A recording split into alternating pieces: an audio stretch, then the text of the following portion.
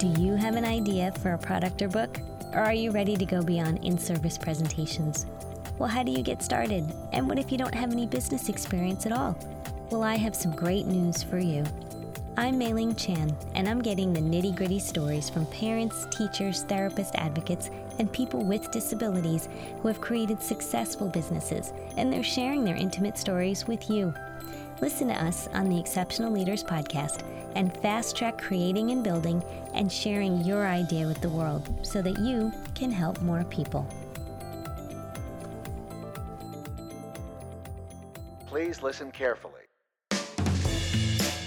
What is communication? The act of taking a thought from my head and putting it into your head. Essential behavior of life. We have the both blessing and responsibility of trying to foster. It's the strongest way for two people to convey information to each other. Bridging what I have in my head to the outside world. Draws us out of ourselves, draws us into that relationship, builds up our families. Without it, we'd be lost. I think it's the ability to share your innermost feelings and thoughts with others. Whatever it is that we do to express intent and achieve an impact. Communication is the ability to express your needs, wants, frustrations, and desires to anyone that you feel needs to have that information. Welcome to Talking with Speech Science. I'm Matt Hott, joined by Rachel Madel. Hello, guys. And Chris Bouguet. Hello, everybody. Did I say Talking with Speech Science? Did I say that right? You nailed it. Awesome. Nailed it. I am so happy to say that I nailed that. Welcome to Talking with Speech Science, where Speech Science and Talking with Tech join forces on Facebook Live to discuss ASHA's AAC certification. We are proud members of the Exceptional Podcast Network, and we want your feedback tonight. So please let us know. You have a few options. We are live on Facebook, so you can submit those questions below, and we will do our best to try to get to them. You can also email us at speechsciencepodcast@gmail.com. What's Talking with Tech's email? We do a lot of our correspondence through Facebook. So You can find us on Facebook. Just search Talking with Tech and join the group and send us a message or post in the group. Perfect. You can also text us tonight, and we'll be checking that as well. It's 614-681-1798. For those of you on the Talking with Tech side that are not familiar with me, I'm Matt Hott, one of the hosts and creators of Speech Science. I'm a high school SLP and work in home care with adults currently. I need to put this out there. I serve as an ASHA SEAL for Ohio. I'm the schools rep for Ohio Speech Language Hearing Association. I'm their rep for 2 other state associations. Joined tonight by Chris Bouguet. Chris, who are you for the Speech Science people? So I'm one of the co-hosts of the Talking with Tech podcast, and I work in a large school district in the Northern Virginia area as the assistive technology specialist. I've been working in assistive technology in AAC for 3 years or so, and and I have a great time once a week getting on the horn and talking with my co-host Rachel Madel. You know what you forgot, Chris? Chris is an amazing author of a brand new book that's doing really, really well. Chris, don't forget about your awesome book. Yeah, the new assistive tech, making learning awesome for all. And it's like the #2 bestseller in the ISTE catalog, the International Education. So yeah, it's doing really well. He's a big deal. I'm happy that I know him. I'm Rachel Madel. I am co-host with Chris, and I have a private practice here in Los Angeles. That's where I'm based, but I'm actually from the East Coast. I moved out here about 5 years ago, and I specialize in children with autism and AAC. And I'm very excited to be here tonight. We're going to be talking a lot about the ASHA certification, what that's going to look like potentially, and just get your feedback. I really want to hear what everyone has to say about this. Awesome. I apologize. I am sharing our live video feed to the masses as we go. So let's just do a brief overview. What is AAC certification in a nutshell? So we actually just had Katya Hill on the podcast. So for our listeners, the podcast will release on Tuesday, where she kind of talks about it because we wanted to know the details. So it's nothing set in stone yet. But what we learned from the podcast is that ASHA wants to have a specialty certification for AAC. And they're following the swallowing and the dysphagia model. That was kind of the biggest takeaway, is that a lot of what swallowing and dysphagia has done as far as this specialty certification, that's what they're proposing is going to happen for AAC. And so it would involve, additional training and a national exam. And so there's kind of a lot of nuances to it that they don't have necessarily nailed down yet, but essentially in a nutshell, that's what it would be. Yeah, I think one of the big takeaways from the Katya Hill interview that, like you said, will be airing on Tuesday in the Talking with podcast is a little bit of a historical perspective, not necessarily on the AAC certification, but on the swallowing certification. And the idea that once upon a time, well before I was ever involved with ASHA or being a speech language pathologist, swallowing was not part of the purview of a speech language pathologist. And as that became more and more part of our practice, they felt like they needed to own it. And so a way to own it was to have a certification specific to that domain. So there are 5 tenets for clinical specialty certification. I'm going to quickly go over them, give all the background we need before we get into the wonderful nuts and bolts of discussion on if we think this is good, bad, or somewhere in between. The 5 tenets, the first, it's the specialty area is unique from and does not critically overlap the scope of an existing specialty certification. I'm getting all these from asha.org/certification. Number 2, the specialty area affects a definable population of clients, patients whose needs require a distinct body of knowledge, skills, and experience. Number 3, the specialty area represents a distinct and definable body of knowledge and skills grounded in basic applied research, as well as in principles derived from professional practice. Tenet 4, the specialty area is one in which individual practitioners currently practice and or are required for delivery of services to clients or patients. And number 5, the specialty area has mechanisms for acquisition of the required knowledge, skills, and experience. Mm-hmm. That's about right. Yeah, right. I was going to let you guys do it, but you told me last time, if we don't know, it's probably you.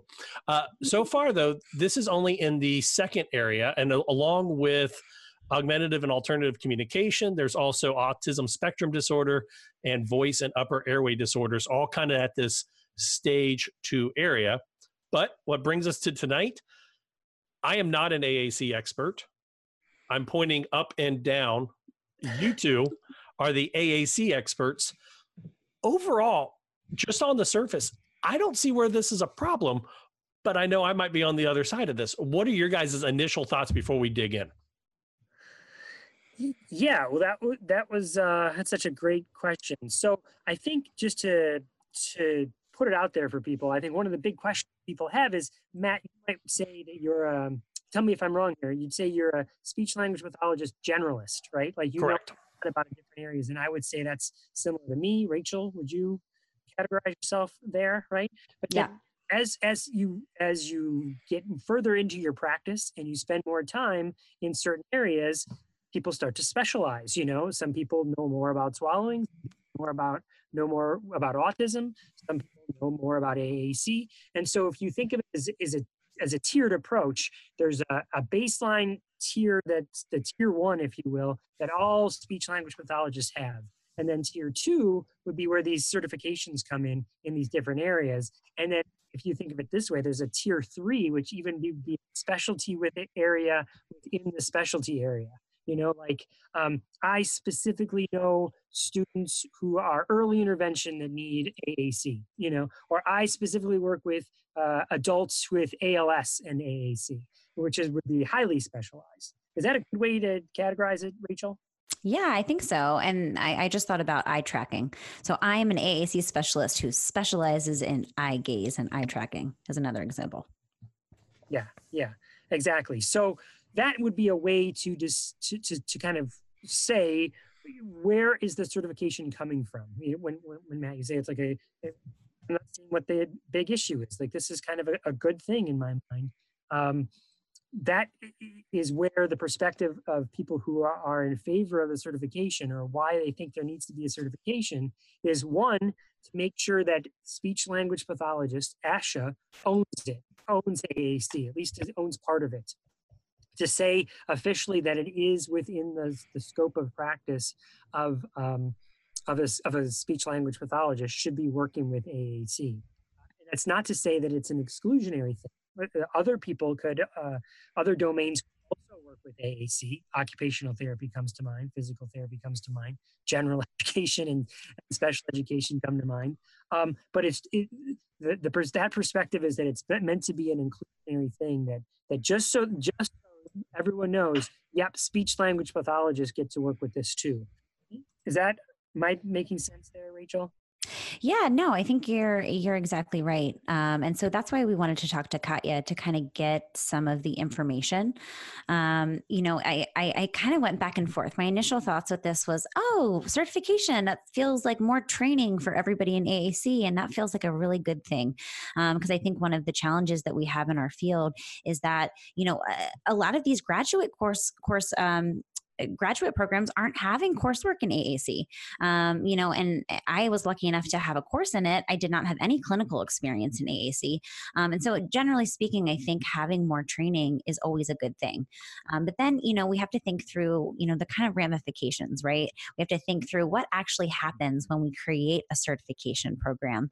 And one of the things that came up when Chris and I were kind of just talking about it was we definitely, spend a lot of time on our podcast thinking about, AAC is everybody get involved with AAC. Everybody on the team be a part of, implementing AAC and facilitating language with AAC.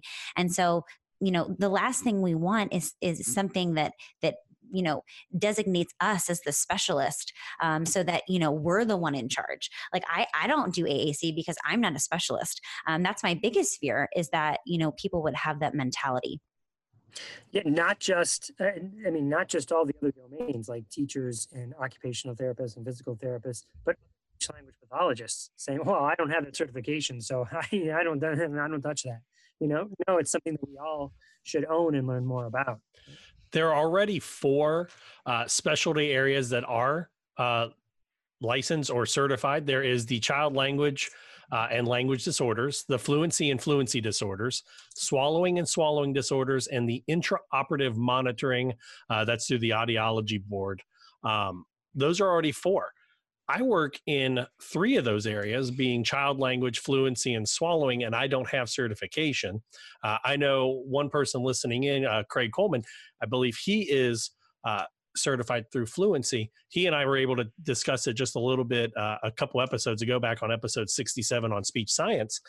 But my ultimate thing is, I'm thinking, even though I'm not going to be certified right away, I can still work in these areas. Is that correct? That's everyone's understanding. Isn't that what your understanding is, Rachel? Yeah, absolutely. I think that, and that was kind of the clarification that Katya gave to us when we talked to her, was that, it doesn't really change the scope of practice of an SLP, right? It's still within the scope of practice for SLPs to use and know AAC. I think that, just going back to the point I made earlier, it's already a struggle in, my current practice, for example, is, these speech therapists are like, I don't know, I'm not sure, you're the expert. When we talk a lot on the podcast about, let's get rid of this expert model. This idea that I come into a classroom and I'm the AAC specialist and I know what to do and I have the magic ball that does all the things that we need to happen. And so, instead having a collaborative model. And I think that that's the best approach when you're thinking about AAC, is how can we all work together? I'm not an expert, and I don't want to be viewed that way. Now, yes, I have a lot more experience with AAC and I can help coach and train, but it's really important that we all look at AAC as a collaborative effort. Whereas I feel like in maybe some of the other specialties, it's not as the need for collaboration isn't quite as strong. When we're thinking about fluency, yes, we need everybody carrying over fluency strategies throughout the day. But I don't think the stakes are as high necessarily as it is with AAC. We know if the circle of support is not implementing the use of a device, it's not going to be effective. Whereas I don't know if that's necessarily the case with some of these other specialties. Like I said, not to say that collaboration isn't important across all of these domains. Obviously, that's best practice. But I think the stakes are a little bit higher when it comes to AAC. I was going to say, we are taking your questions, and we got a few things that have come through already. So you can either email speech science at our speechsciencepodcast@gmail.com, text us 614-681-1798, or throw them into the comment section on Facebook. And a couple of text messages that came in, they want to know, would AAC certification make it harder to get non-specialists to embrace AAC? They also want to talk about, would certification include changing the AAC environment? And another one states, talking about only if certification, without certification, you must be competent under principles of ethics. And also a shout out to Luke, Lindsay, and Emma, who texted in as well. I'm assuming Talking with Tech, you know who they are. But interesting comments. As an outsider to the AAC world, to someone that only uses it with my students, I'm trying to get them devices. I don't try to be on your guys' level. There's a reason I do the speech science pop version of news versus the Talking with Tech side. But I've always looked at trying to get the dysphagia certification. That is my next step I want to go and get, because I work in home health care. I work with adults who trust me that what I'm doing is best practice that is going to help them. And I know that I'm 33 years old. I walk in, and maybe to some of my patients that are 95, I look like I'm young and I don't know what I'm doing. If I can add that I'm a clinically certified SLP in dysphagia, there's a little bit more weight. When I work in the schools, do you guys work in the schools? I apologize. I do. Yeah. You do. Okay. So I have a private practice, but a lot of my private practice is integrating into the schools and working with teams in schools. In my school system, in the school environment, a lot of times the school SLP is looked at as not as smart, not as intelligent, not as well-trained as SLPs in the private practice. This is coming from parents, sometimes coworkers, et cetera. So my thought would be is that if you have that AAC certification behind your name and you come to the parent at the meeting and say, look, I really believe that your student would benefit from an accent with eye gaze, from a Tobii device with direct select, from a Forbes device with a switch input, and you have that certification, I could see how that would, how that could actually add some more weight to what I'm trying to do. You know, Matt, so this is kind of an old argument that in the world of assistive technology, we've heard many times, because there's a certification that already exists called the RESNA certification. There are people in technology who can get what's called their ATP. And this sort of parallels that discussion over there, the RESNA certification, discussion we're having with AAC. And the point that I'd bring home here, Matt, that I don't think just because you have some certification after your name that it necessarily means you know what you're talking about. You know, there could be parents out there that have been working with their own children, done their own studies, and done way more research than a person who passed the test. You know, and put letters after the name, or had enough money to study and get extra coursework, and then then have enough money to pass the test. You know, which are all other angles here.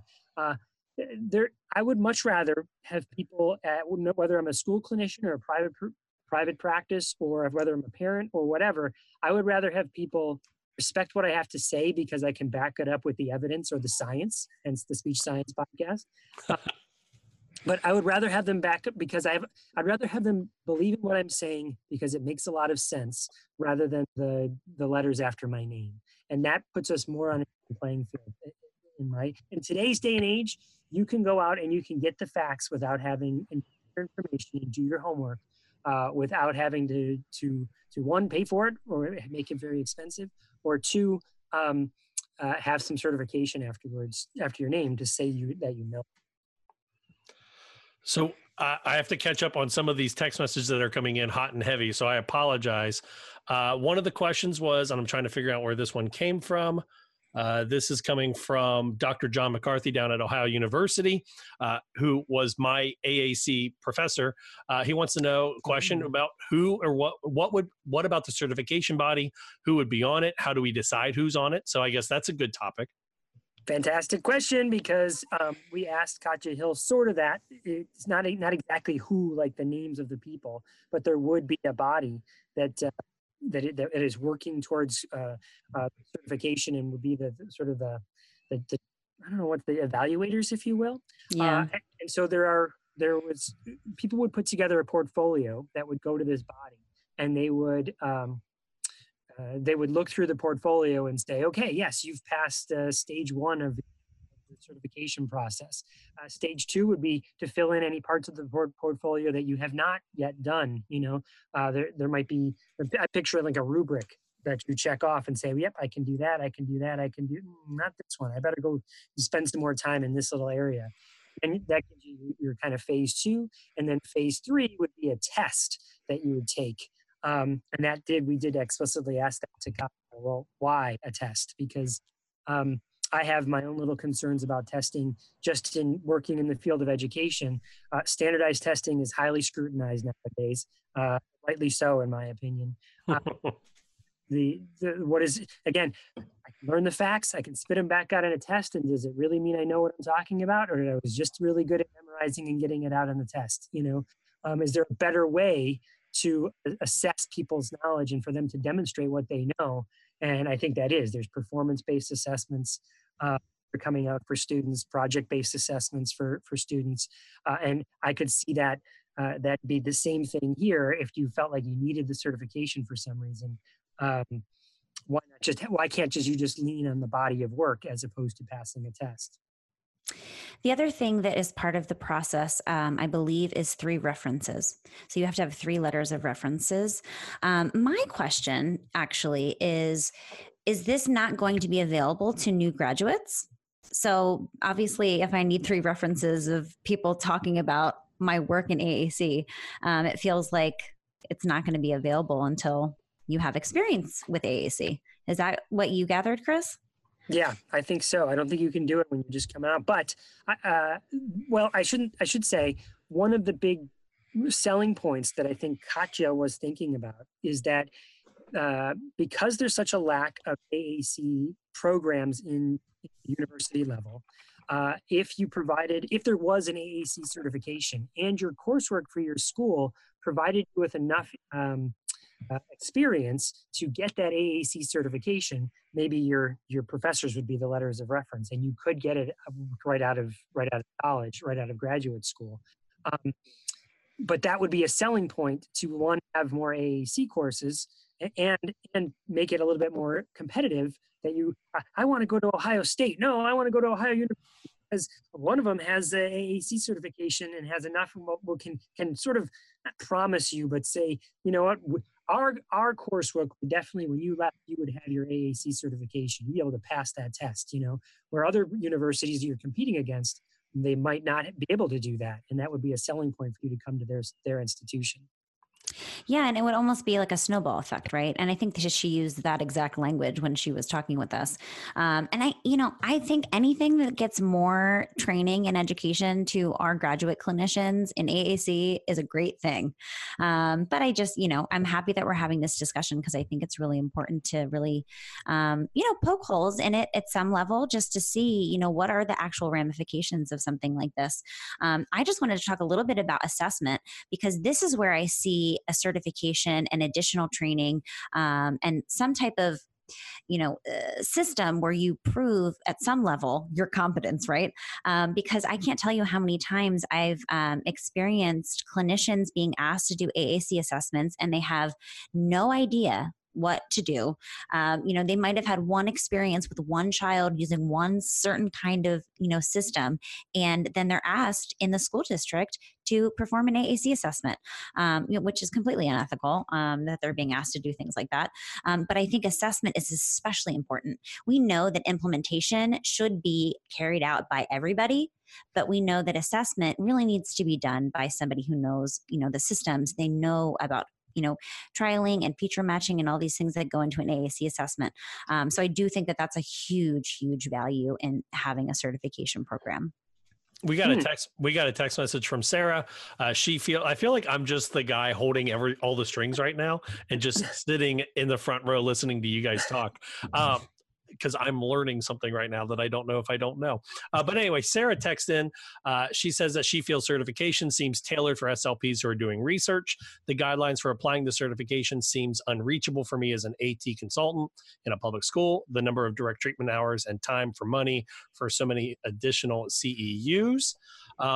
However, on the other side, we got a text message in that says that she works in I'm assuming it's a she, could be a he, could be one of the 3%, work in a rural area and run into SLPs who have teams of OTs and PTs, but refuse to look at AAC without an AAC assessment by a certificated AAC specialist, which means so many students are left waiting for AAC.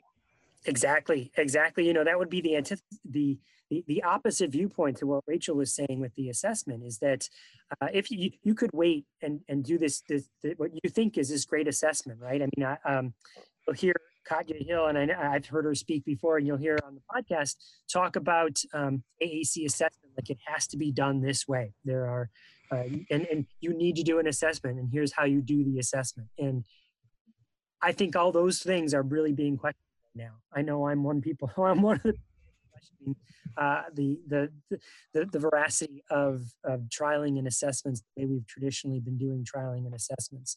I think you could take a student and you could do an assessment for that student.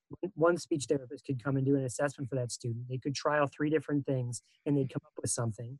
And another speech therapist comes and does that same assessment on the same student and come up with 3 different things and then come up with 2 totally separate answers, both equally right, or both equally wrong.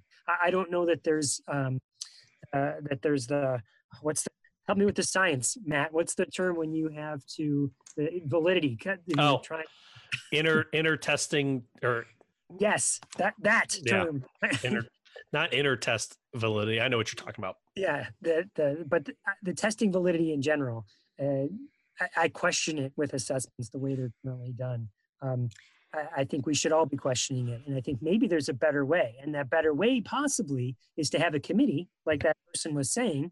And that committee looks at all the features, all the necessary needs of the student or the person, and then that committee, including the student if possible, or the person, well, based on these needs, what exists out there that would meet those needs, and then let's make a decision based on that. Let's try something first, and then go from there. We can always adjust if that doesn't work.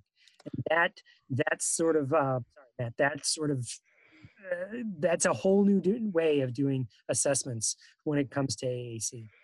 Going back to an earlier topic, we had mentioned about students fresh out of grad school, and Craig Coleman, who is in our chat, he mentions that with specialty certification, you also need to be out of school for 5 years before you begin the application process.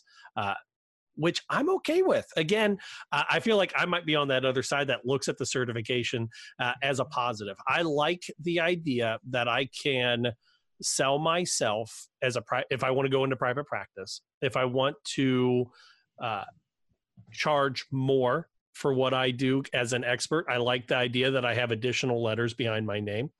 We are in a field where we give and help people at some of the worst of their spots of their lives, and sometimes at the best of their lives. But what we do is a service, and sometimes we do charge for that service. And if I feel like I'm really good in that area, I could see how having additional letters behind my name would help me set myself apart. If I'm looking for, I have a 5 and a 2-year-old. I love my boys. But if either one of them needed an AAC device, an alternative augmentative communication device, I would look for the specialist that is certified. And maybe that's bad. I'm looking at your face, Chris, but like instantly as a parent, I'm going to be like, okay, well, Rachel, she's got a lot of good reviews, but Chris, he's got those, that certification. I trust him a little bit more. And before you answer, Chris, you can always text in your answer 614-681-1798 or right below on Facebook. I figured I might get a little hate for that one, but no, Chris, no hate at all. But you were biting your lip on that. What did I say wrong? You didn't say anything wrong. I think that's exactly right. I mean, I think that's one of the pros of certification is that it potentially gets you as the person who is certified more money. But I'll ask you this, Matt, have you seen the movie The King's Speech? I did. I was taking a drink and I muted my mic. I did see the King's Speech. Yeah. Do you remember the whole point of that whole movie? Is that you don't have to have a certification to know it. I thought he was a speech therapist. He was not. Well, he was. I mean, Okay. he certainly knew how to help him, and the king made his speech. But it's the whole crux of the matter, the drama around the pivotal point at the end of that movie was the fact that he did not have the credentials that all the other ones who were supposed to help him did, and it was still he was the one that helped the king make his speech. Spoiler alert. I might have missed that part of the movie. That was the whole movie, Matt. You missed the whole movie?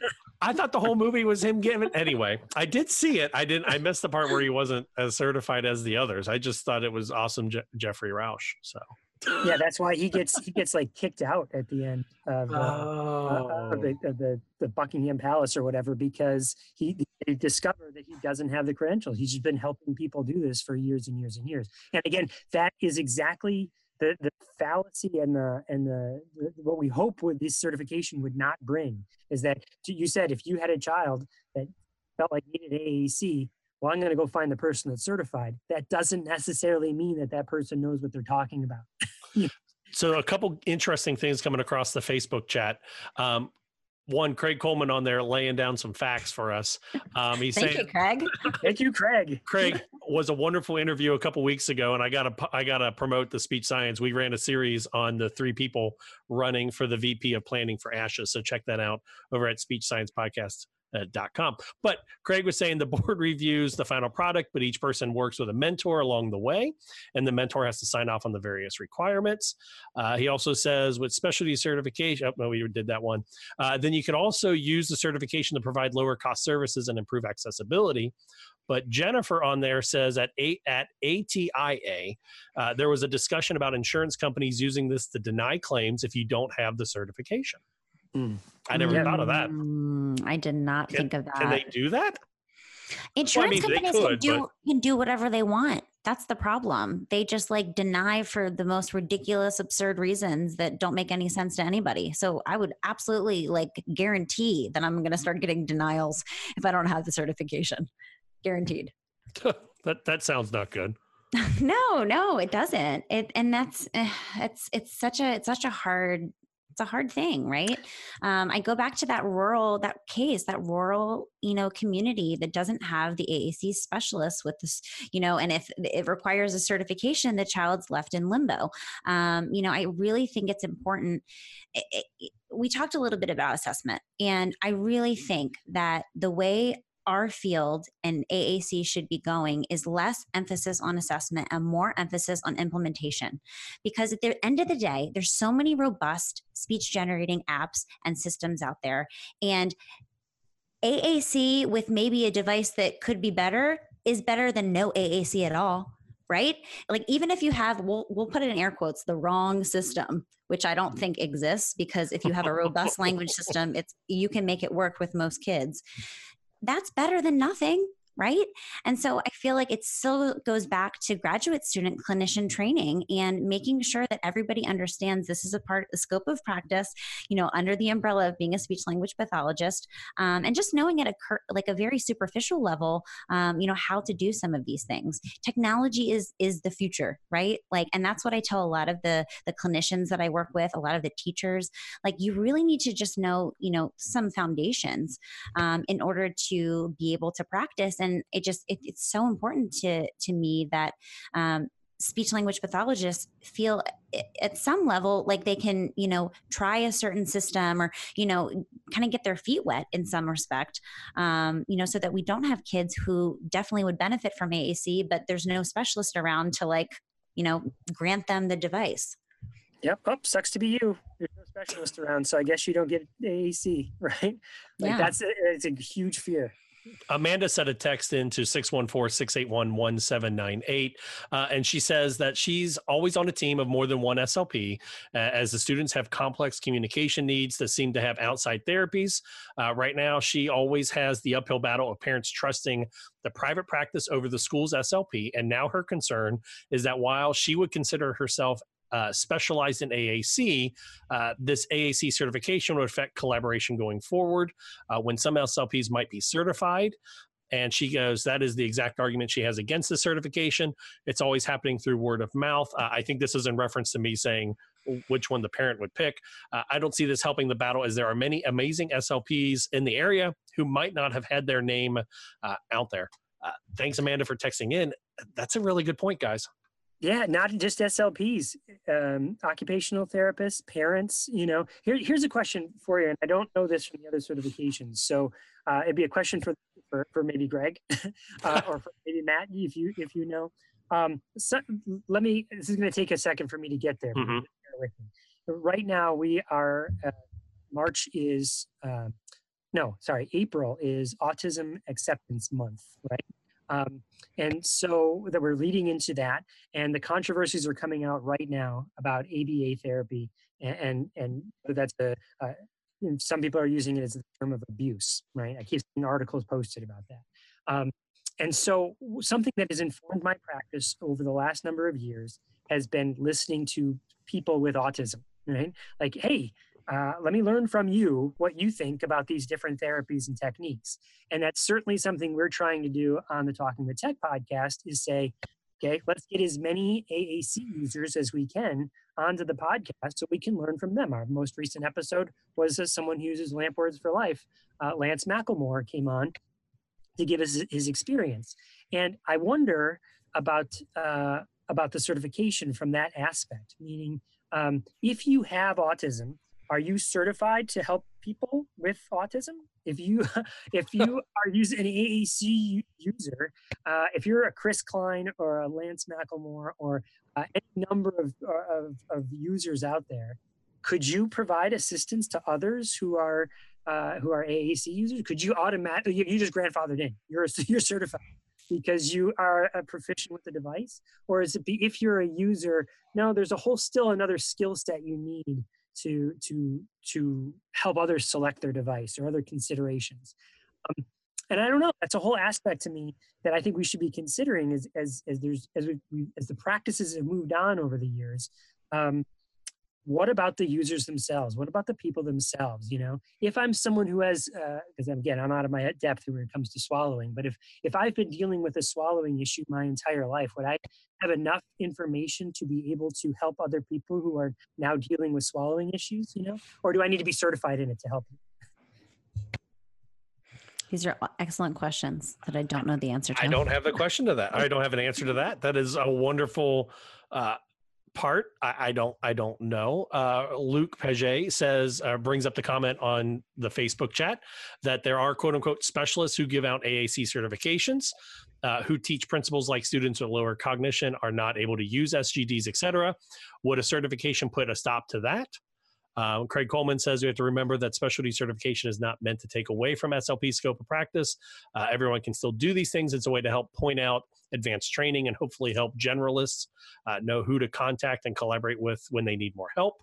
And then Jennifer on the Facebook chat says they have a specialty clinic in Wisconsin who has a wait list of over a year. Others have closed their doors because of poor insurance reimbursement, and now school SLPs have taken over the AAC assessments. This is such a tough spot because I see myself as a clinician. I see myself as the only person that can promote how good I am at my job. Last year, I gave a presentation to all of the paraprofessionals. Shout out to all the paraprofessionals or educational aides, whatever you call them in your district, on AAC. And they were totally buying into what I was saying until I said, oh, I'm the SLP at the high school. And then I could see kind of they like kind of took back a little bit and were like, oh, he works here. Yeah. He just has to do this. And I could see like where, and again, I'm looking at it from a very selfish reason that if I have to talk to my coworkers and I say, hey, I'm not just an SLP, I'm a board certified AAC specialist. Maybe my words have a little bit more weight. I know we've gotten a couple text messages, and Chris, I think you said it as well, that your words should carry as much weight as the letters behind your name. But we work in a field where if we see somebody that has a PhD and they make a comment to us, we instantly, or at least I know I do, I hold what they say a little bit higher in regards. I mean, you don't. I absolutely do not. I mean, sorry. I mean, that's not to say that I don't respect the idea that people who have put the time in, and put the effort in, and put the work in to get their PhD. But I don't necessarily hold their word more than the parent that doesn't have a PhD, that deals with that child every single day, you know, after school, and puts the time in. You know what I mean? Everyone puts time in different ways, you know. Sometimes I might even say that having a PhD is a great way to show that you have enough money to get a PhD. Just enough time to get a PhD. That was Chris Bouguet from Talking with Tech. Matt Hott with Speech Science says PhDs are awesome. No, I mean, don't get me wrong. You absolutely, I totally respect the idea that you spent the time to get your PhD, and I understand how much work that is. But understand that comes with having the ability to have the time and the money to get a PhD, and other people don't have that, which is exact one of the concerns I would have with certification. It's why the open educational movement is taking is as large as it is right now. Is the idea that, geez, maybe if I didn't grow up in a place that afforded me the privileges that I have, I could still learn the content I needed to learn. I could still become a master coder, even if I didn't go to a university where I had a PhD in coding, because I could learn that content on my own and show off my skills to my employer. That says, guess what? I'm the best kick-ass coder you ever met. Just give me a chance, right? Because I put the time in just like someone else. I just don't have the degree behind it because I didn't have the money to go to pay for a fancy schmancy degree, you know? Give people the chance to prove themselves on different merits than just a PhD or just their performance. It's kind of like we've all experienced the parents that think more therapy is always better. It's always better to have more therapy, and individual sessions are better than group, right? We have these ideas in our head. And I think it's the same thing. It's like more education means better therapist. And I would disagree with that. I would totally disagree with that. You know, I learned so much in graduate school, but it wasn't until I actually had clinical practice that it solidified, right? And it wasn't until I actually practiced the skills of being a clinician that it actually solidified. Now, what I am excited about from this proposed ASHA certification is it does take that into account, right? It takes into account your experience because you have to have references. It takes into consideration a portfolio of your work and your experiences and your, you know, the continuing education credits that you've done to demonstrate that you have these skill sets. And I don't think there's anything wrong with that. It's just, you know, it keeps going back to my fear that people will say, I'm not a specialist, I don't do this. Because I experience that all the time. I can't tell you how many times it's like, oh, well, I don't know, Rachel does that. Like Rachel is the one who makes the decisions about the device. And I'm always like, no, guys, this is a team, you know, and a lot of times I only see kids maybe once a month. I'm doing like a consult. And so I'm like, you're the teacher that works with the kid every day. You're the parent that, you know, interacts, you know, with this device.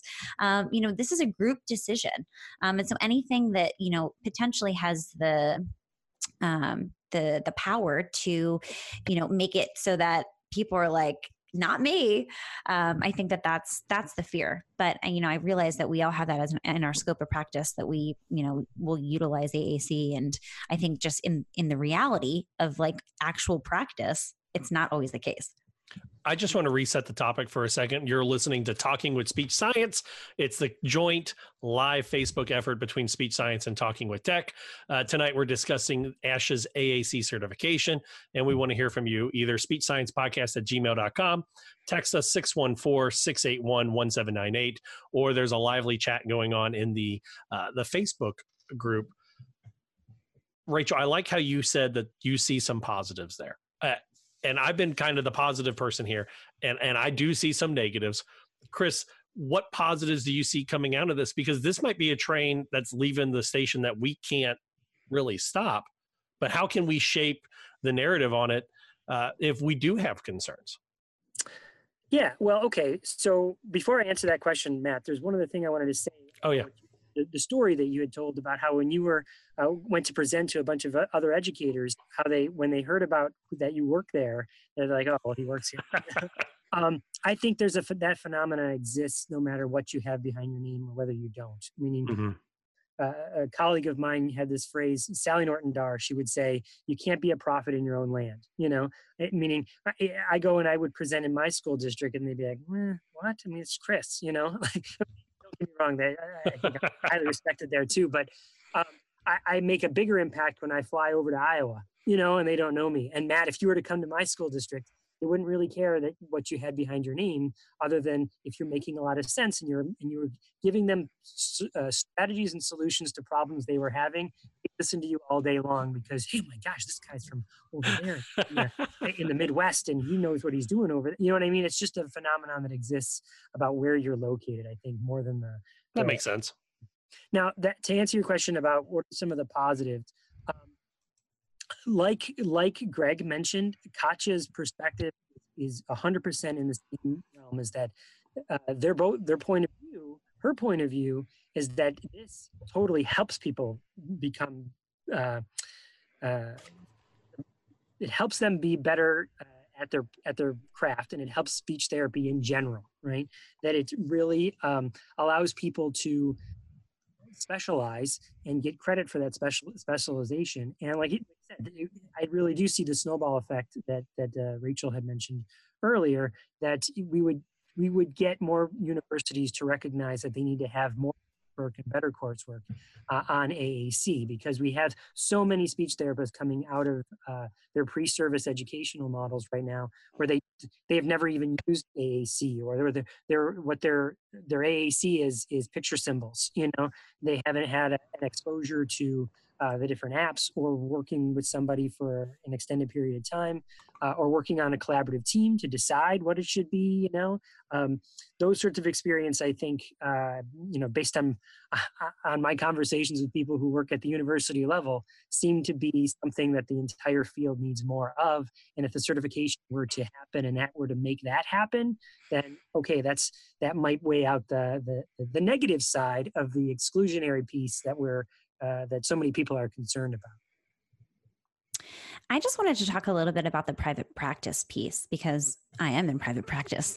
And I will say, I could not agree more, Matt. I think that this is something that could completely launch your private practice, because people, they want specialists. And I know all about those parents who want the one who is the, highly specialized person doing, the assessment and the treatment. And I think especially in private practice, it's a really great way to differentiate yourself.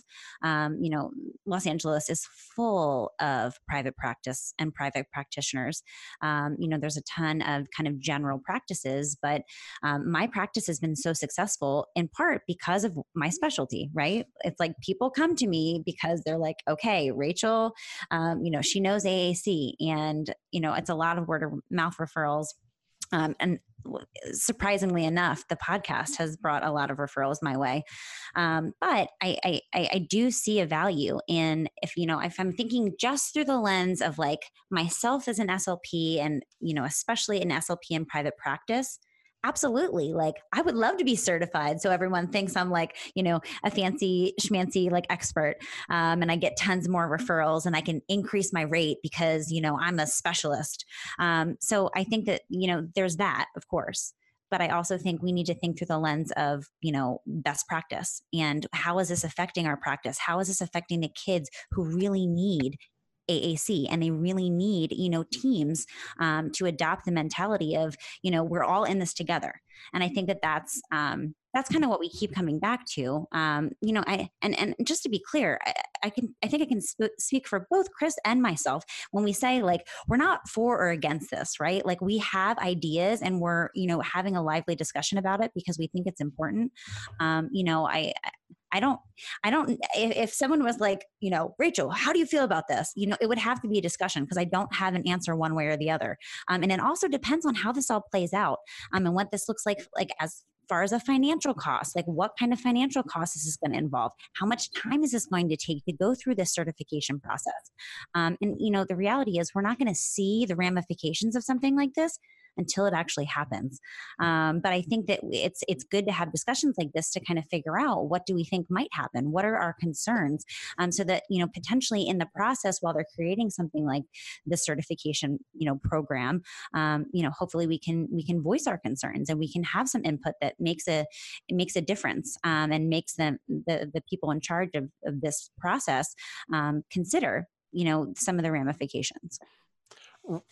Rachel, we live in that soundbite world. We want to know, are you for or against it? But no, you bring up you bring up some really good points. Tina texted in to 614-681-1798 and says, what is the anticipated cost of the certification? I went through and I'm looking at, did Katya talk about that? She just said it would. Yes, she said it would be in line with the rest of the certification. So in line with the other certifications, the one is $250 for the certification. One for fluency is, I just had it up here. And is that an $200? Is that an annual cost or one time? That is the application fee. And then there are some that you have to recertify. So I don't know. So Matt, with the last few minutes here of our, and I don't even know how long we're going. So I'm assuming it's an hour. So we could go as long as it needs to be. We've been 50 minutes. We will. I feel like the teacher who says, "Chris, your paper is as long as it needs to be to get your points out."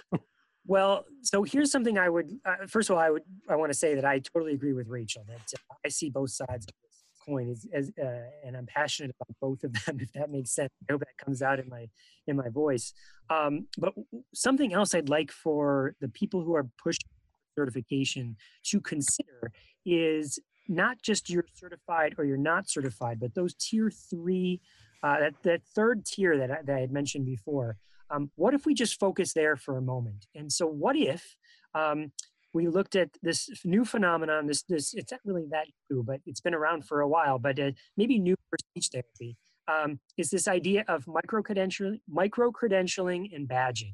So that is more of a picture like the Scouts, right? You get your sewing badge and you get your whittling badge and you get your canoeing badge, and you've shown your skill and proficiency to a board that says, yep, you get this badge. And then you get to display them in some way. In Scouts, it's little ribbons on your shirt or whatever, patches, right? Merit badges.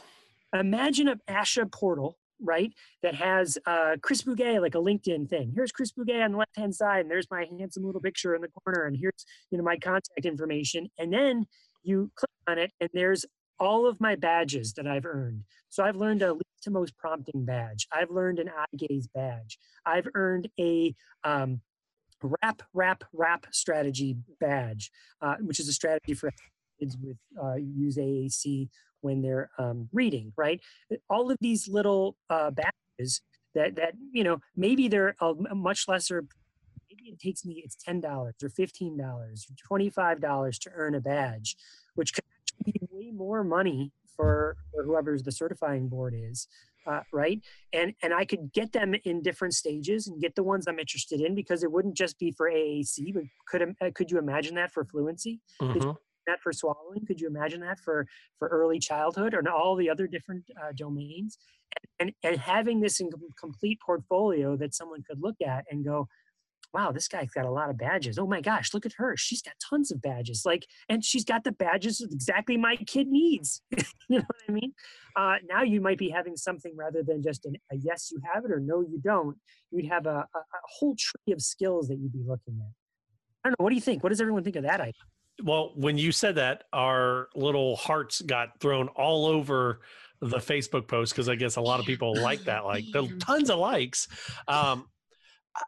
I don't disagree with that. I mean, as soon as you said that, I was thinking back, I'm an Eagle Scout. But on the flip side, just because I took rowing, just because I took emergency preparedness, just because I took camp cooking, doesn't mean that, right now I could when I was 17, but not when I'm 33. Those were a lot of years ago. So what you're saying, what you're saying is we don't want you on Survivor. You're not on my team. Correct. The Naked and Afraid, I would get that rating of like 3.0, like could make shoes out of leaves.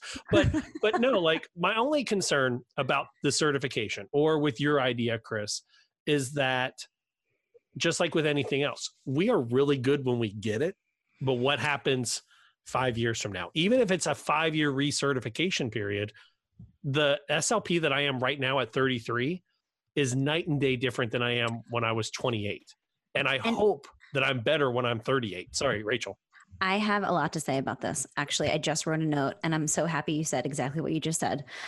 So I think one of the things I like about this certification is that they're going to require specific CEUs for your specific specialty. Because right now it's not dictated I could take, a fluency course, and I think that that's important. But I do think that at least in my experience, I'm kind of in, my specific area of California, dealing with what feels like very outdated principles of AAC assessment and implementation. And so I really want clinicians to have to take specific CEU courses to make sure that they're maintained, because we know the field is changing, right? We know how important continuing ed credits are. So I think that that's one of the benefits for me, is that having those specific and targeted CEUs to make sure that you're really up to date. Because I think a lot of times, right, we're like, I know AAC. Do you actually know, current practice and current research? I think that's a completely different ballgame, especially when you've been in the field for quite some time. Just a clarification, Craig Coleman let us know that it's $75 a year to recertify in his area. So it'll probably be close to that for the other areas. We got a text message that says they really do appreciate and love the idea, or they like the idea of the AAC, but is certification the biggest issue facing AAC service delivery right now in our field? And my biggest problem I have right now is I've got over 15 students that need communication devices. I have 2 that have devices, and I am happy if they are out half the day.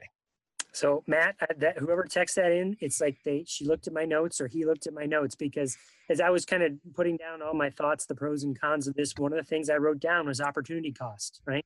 There's some great minds right now working on AAC certification. I think, what if we could put those minds at one of these other problems, like you just mentioned, the shortages of people. There's all the people out there that need communication devices that aren't getting them. And that's just getting them. Then there's the actual being able to implement them and implementing them well. And gosh, what if we were building more modules, more YouTube videos, a second podcast, something. And what if we were making more rigorous standards for graduate programs? Because then everybody would have a foundational knowledge of what they need to do if there's a child who needs AAC. To me, that's the focus, right? If I had a magic wand and I could make anything happen, it would be that. It would be clinicians coming out of graduate programs would feel really confident about, AAC. And of course, they might have to refer out for an assessment and things like that. But no longer are we going to have these cases where it's like, well, I don't know what to do. They're nonverbal and, I'm not sure.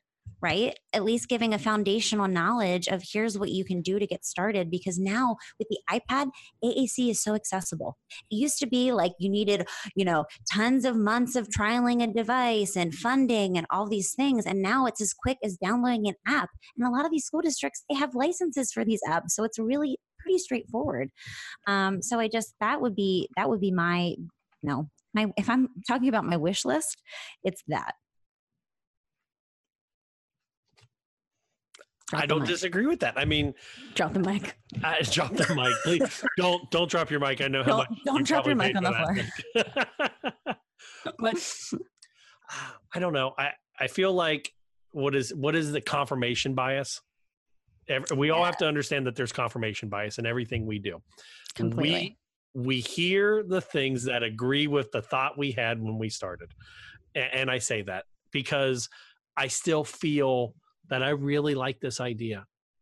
And I only like that idea because I know what it can do for me as a professional. Oh, there's a word I want to hear. That word. Selfish? That's the word that's popping in my mind. And that's okay.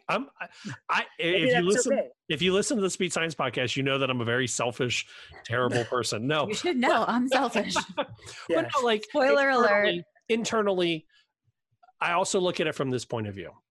I have to decide which 30 CEUs I'm going to get during the year.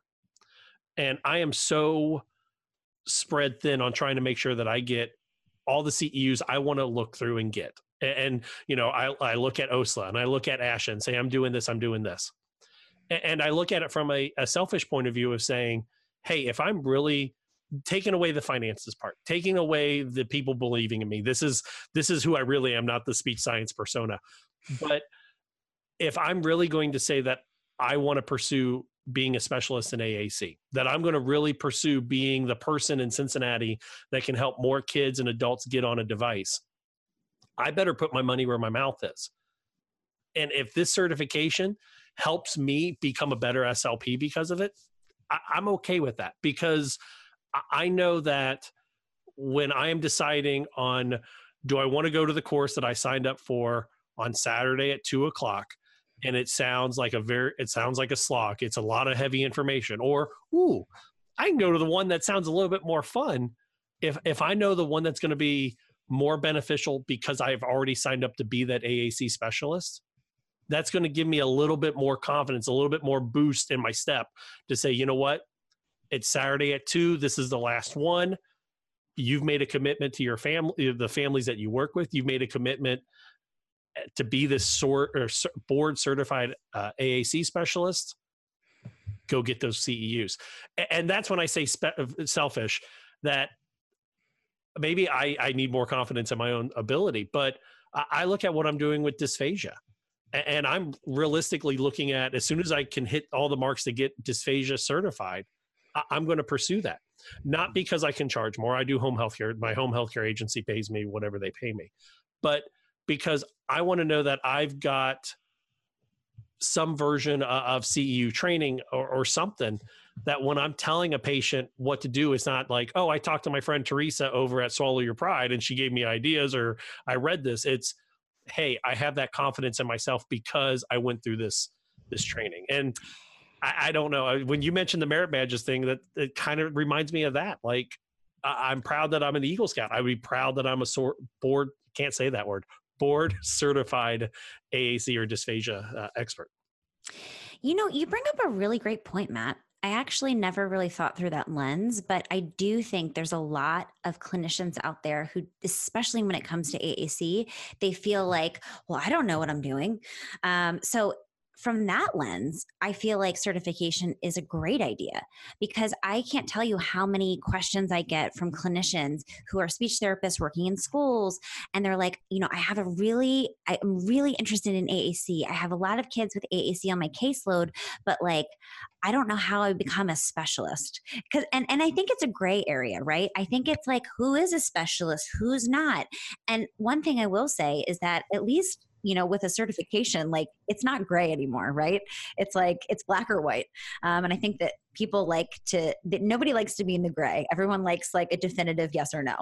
And so I think from that lens, getting all of these questions from clinicians who are like, I don't know how to become a specialist. How do I do that, Rachel? And I don't have a good answer for them, right? I'm like, well, my answer is typically, do as many CEUs as you can. And I send them a list of CEUs that they can take. Listen to the podcast, of course, because we talk, all day, every week about AAC and how to implement it. But my last piece of advice is just get started. Just start doing it. So it's interesting because there's not a clear path right now. And so I think that this certification at least would give us a clear path, and it would help clinicians, like you said, Matt, who might not feel confident in their skills. They need to take the test and pass it to feel like they can do it. So I think from that level, I completely can understand how that would be helpful. Chris, I ain't buying it. Chris, I ain't buying it. It's just, I don't begrudge anybody their path to learning. And if that's what motivates them to learn is to get a certification, great. But I feel like certification begrudges other people's path to learning, right? What I'm hearing as 3 podcast hosts, that mentality would be like, why would I listen to your podcast? It's not going to get me certified, you know, as opposed to, I want to learn. The learning is inside me. I want to. Intrinsic motivation. We talk about this on the podcast. Yes, I am intrinsically motivated to learn because that is, as a professional, that is what I'm supposed to do, and because I'm a curious person, and I'm going to learn whether there's a certification there or whether there's not. You know, and that's the professionals that I want to be working with. The person that's driven to learn, not because they get some. Because they get it because they get the knowledge. I was afraid we lost you there for a second. I know. I was like, oh no, you he's paused. gone. No, sorry. Pick up the mic. You got so excited because you got all the Facebook likes again on that comment. Hearts. I do want to reset before we wrap it up. We've been doing this for about an hour and 5 minutes.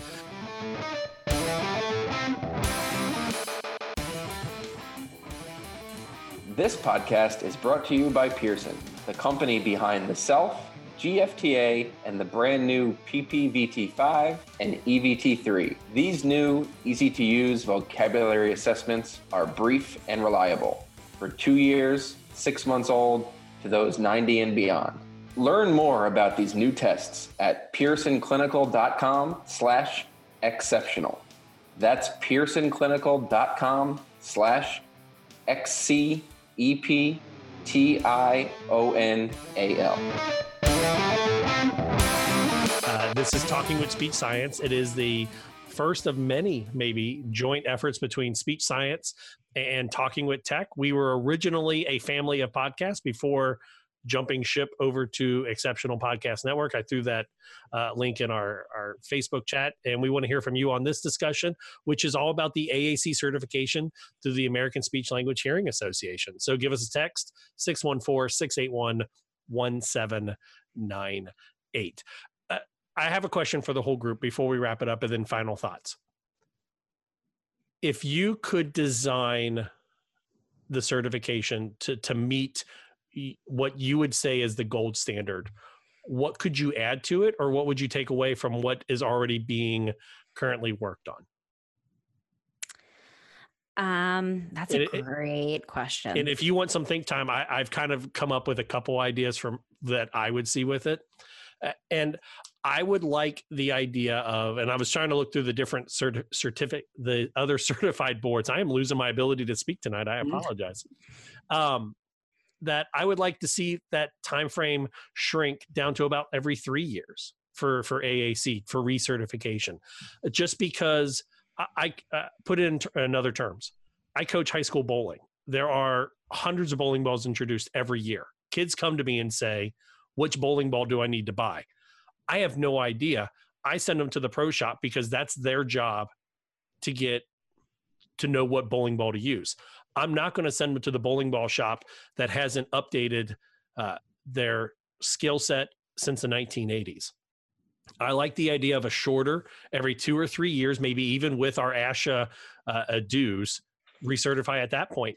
Because the AAC that I see that I'm working with my kids right now, we're working on getting a Tobii device with their eye gaze. Between the time a PRC device, the Accent 1400, when I submitted the paperwork for that one, and by the time I heard back, the eye gaze component had already changed. So I would like to see the recertification period shortened to kind of help keep up with that technology. Just because if we're looking at speech generating devices, what we think we can do now is going to be archaic by the time that we have to recertify if it's every 5 or 10 years. So that would be my thing that I would like to see added, would be a shorter recertification period. So if the recertification period is every 5 years at 75, maybe every 3 years at 40, just to kind of help keep that price not $500 every 2 years. Mm-hmm. You know, one thing that I would like to see is, and I don't know if this is possible, this is the idealist in me. I think it's really important that we teach that as clinicians, we learn how to coach communication partners. I think that a lot of times there's this outdated model of speech therapy and even AAC, specific speech therapy, that we have to combat. It's like, okay, I'm across the desk from a student and like now I'm doing speech therapy. We know that collaboration is key. And we know that if we can coach communication partners, I'm not just talking about AAC either. This is all of the kids that we work with. We need to coach communication partners to facilitate language all day long. And so that's something that I would love to see, clinicians feeling more confident in their ability to coach, communication partners, because we know that that's going to indicate whether or not a child is successful or not, whether that be with AAC or, articulation or, language, it doesn't matter.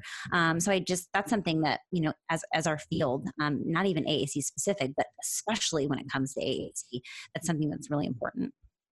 Rachel, it's like we do a podcast together because you took the words right out of my mouth. And one of the skill sets that you want to make sure if there was going to be certification that people knew would be how to coach other people. And coaching is a skill set that is currently not even talked about in AAC. So it's all about direct therapy models as opposed to coaching other people. Yes, totally agree. And I would add that, go ahead. I was just going to say, I think that we also need to, for our speech science listeners who don't necessarily listen to Talking with Tech, we need to specify, Chris and I are very passionate about using the word coach and not train, because it's two very different things. When I train somebody, it's like, well, Rachel's the expert and she's telling me exactly what to do. Whereas coaching it's a process. It's not a one-time, I'm going to teach you how to program a button and then I'm going to walk out the door. It's ongoing and it's collaborative. We work together with teachers and with other SLPs and with parents, and we coach them just the same way that you coach bowling, Matt. So I just wanted to make that differentiation because it's really an important one to make. I went to a CEU training actually the other day on how to coach as a supervisor versus teach as a supervisor. So I love that we're using coaching technology or terminology versus supervisor terminology. What are your guys' closing thoughts before we wrap this whole thing up and tell them about where to find the Katya interview and all that? But just some closing thoughts on this. I think this is tough, but I think that we need to think big picture and we need to really think about the impacts that we can have as clinicians.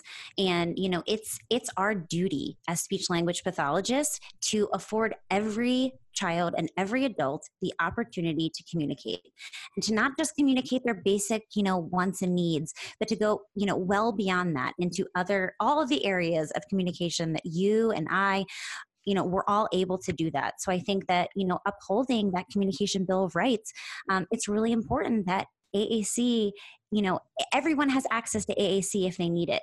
And I just think that should be a universal standard. And it doesn't really necessarily relate directly to this AAC certification, but I just think that we can think through that lens when we're thinking about, how can we set up a certification process that really values that and makes clinicians feel confident in their skills to, use AAC, recommend AAC, and then of course refer out when, they feel like I don't have the skill sets to do what I need to do.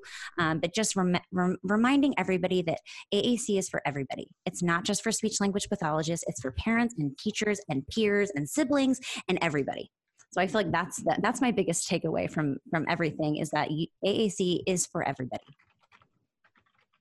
I think my final thought here would be a call to the people who are putting the AAC certification through ASHA and to ASHA in general for all the certifications to look at the contemporary models of evaluating what people know. I mentioned it before, the micro-credentialing and badging. Yes, we'd still have to things we'd have to work out, like how frequently do you need to update your credentials there and your badges. How do you specify the last time you got the badge in a specific thing? But I feel like those are manageable problems that if we put the right minds on it, we could solve, as opposed to sort of an old model of you're either certified or you're not, and you pay every year to show that you are. I feel like that's just as an old school model. That we have the technology nowadays. We have the ways to collaborate nowadays, that we don't need to look at that as the way to prove that you know what you know. And so that's what I would urge everyone to look at. Asha, I would really urge Asha to look at this conversation. I hope someone from Asha listens to it and sees that there is a larger body out there that isn't just blindly thinking the certification is a good thing. That's not to say that I think, like I said, there's definitely positives to it. And I definitely see where the perspective is coming from the people that are trying to make it a thing that happens. But just understand that there is a controversy around it, that it isn't just, well, that's a good idea. There's a lot more here to take into consideration. My closing thought on this whole thing is that I love the idea that it has sparked conversation about AAC. From when I originally went into this field due to family history, thinking that I was going to be focused more on swallowing and swallowing disorders. And I took a class with Dr. McCarthy, who had texted earlier, and I knew instantly, no, that's where I want to be.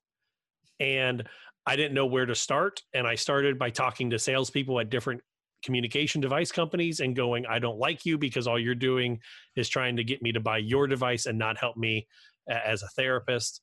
And I've grown, I think, into a person that can identify the right device for the right student. I love that, certification or not, it's coming to the forefront of every SLP's mind. What is it that they said that there's 3% or 5% of eligible AAC users actually have a device? And if anything, if it just sparks one more person to say, hey, maybe I can do AAC in the schools, or AAC is home care, or AAC in early intervention, or private practice, or anything, I'm okay with it. And if it gets more communication devices into the hands of the students or the adults that need them, I really don't care if we have to steal them from other people and then give them to the right kids. I'll go to Best Buy at night and steal a bunch of iPads and put them into the right hands, but I'll need some money for gift cards to buy the apps. But in reality, I like that this at least has sparked AAC and brought it back to the forefront where it really needs to be. Yeah, and it's the future. You know what I mean? It's like, we know that technology can help children communicate, not just nonverbal children, not just children with autism. You can use technology in so many innovative ways. And so I think as a profession, we should just really start getting comfortable with it. And I think a lot of us are, but I think that it's an important discussion to have. And I'm just so excited we were able to sit and chat today. And I'm just so excited that there were so many people that joined us. Yeah, shout out to everyone who sent texts into the phone number 614-681-1798. A big thanks to everyone in the chat, including Jen Reed, Luke, who told me I mispronounced his name, and he said it's Padgett. Maybe? Hopefully that's right. Craig Coleman, Jessica Ross, Tina Moreno, Britt Lauren. Who else is in there? Jennifer Schubring. You put the effort in to write us. We're going to give you the effort to get the shout out. And if I mispronounce your name, I'm just a dumb SLP. Victoria Starr. Who else is in there? Sarah. You're not certified, Matt. You're not certified. I'm not certified in reading names. I apologize. I probably forgot somebody. Oh, I think Luke says I said the name right. I did it. So if people are listening, you're wondering where the Katya interview is going to be. Is that going to be over on Talking with Tech? Yes. Yep. It's bit.ly/TWT podcast. You're always good for that, Chris. What is that again? That's bit.ly/TWT podcast. TWT podcast. Like Talking with Tech podcast. Oh, okay. bit.ly/TWT podcast. You can also head over to exceptionaled.com and you can click on the different podcasts. That's how I'll just do it for that way. But what we're going to do is we're going to separate this episode, and I think the interview, I guess, be on speech science. This part will be on speech science, and then the interview for part 2 will be over on Talking with Tech, and hopefully we can get a couple crossover listens. So that would be very cool. Yeah, absolutely. For the speech science listeners and for everybody on Facebook that's a speech science person, Talking with Tech is obviously an AAC podcast. What do you guys got coming up over the next couple of weeks? What kind of tricks do we have up our sleeve, Chris? Well, I know that we have an interview with some university students and some research that'll be coming out in the next couple of weeks. So shout out to all the different people out there that are working in the university level and doing research. There's not enough of you, and so we wanted to call that to light and bring some attention to that. So that's an episode coming up. I am really excited. I'm doing an interview tomorrow with Melanie Pensack. She teaches mindfulness to speech therapists. So she talks, a lot about how can we be present when we're not only doing therapy, but also a lot of self-care strategies. Yes, we do focus on AAC, but we also have lots of fun guests that aren't necessarily AAC specific, but are complementary. So lots of fun things in store. And for the Talking with Tech people who don't know what speech science is more the pop news, I guess, of speech therapy, where we interview people somewhat related into the field of speech or language or disabilities, and we answer the question, what is communication? We just got done this week talking about burnout or moral injury in the field, so you can check that out at speechsciencepodcast.com. And next week, we are doing the ASHA General Election Special, where we will kind of go through everybody that's running, and we're going to run in their entirety, three interviews with the candidates for the VP of Planning at ASHA. So that's kind of what we are. So we are, as a speech science podcast host, I'm so excited that I got to finally hang out with the Talking with Tech crew.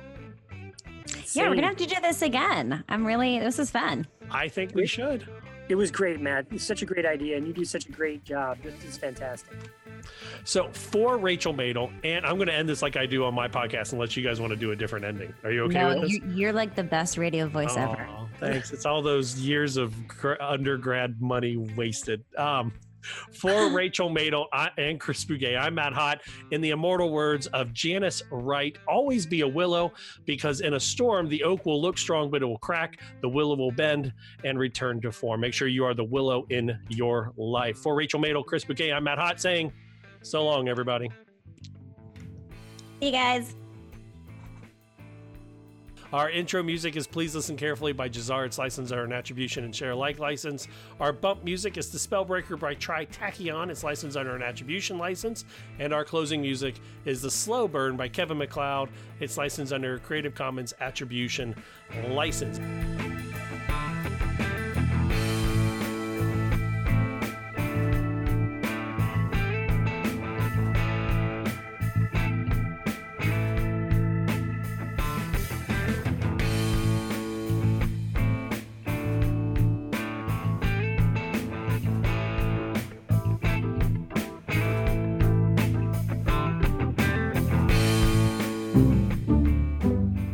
This has been an Exceptional Podcast Network production. Speech Science is edited and produced by MWH Production. Please follow Speech Science on Twitter at Speech Science PC and like our page on Facebook. For more original podcasts, please visit exceptionaled.com and rate and subscribe to our podcast anywhere you get your podcasts.